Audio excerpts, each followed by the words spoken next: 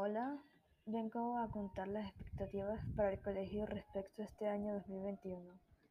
En primera instancia, espero que no haya inconvenientes con las clases virtuales, que haya un orden en las actividades y que se nos dé el tiempo suficiente para desarrollarlas.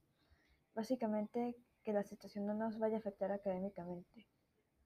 Por otro lado, también espero se nos tome en cuenta que aparte de las materias, tendremos otros deberes que hacer, tales como el MUN o el Pre-Exfes, y que las cosas no se nos acumulen demasiado. Y finalmente, que se cumpla la normativa de solo 3 evaluaciones por día, algo que he visto ignorado en varios años anteriores con la excusa de que cierta materia no es tan importante, pero aún así tiene nota. Y bueno, esas serían las expectativas que tengo para este año 2021. Eso es todo.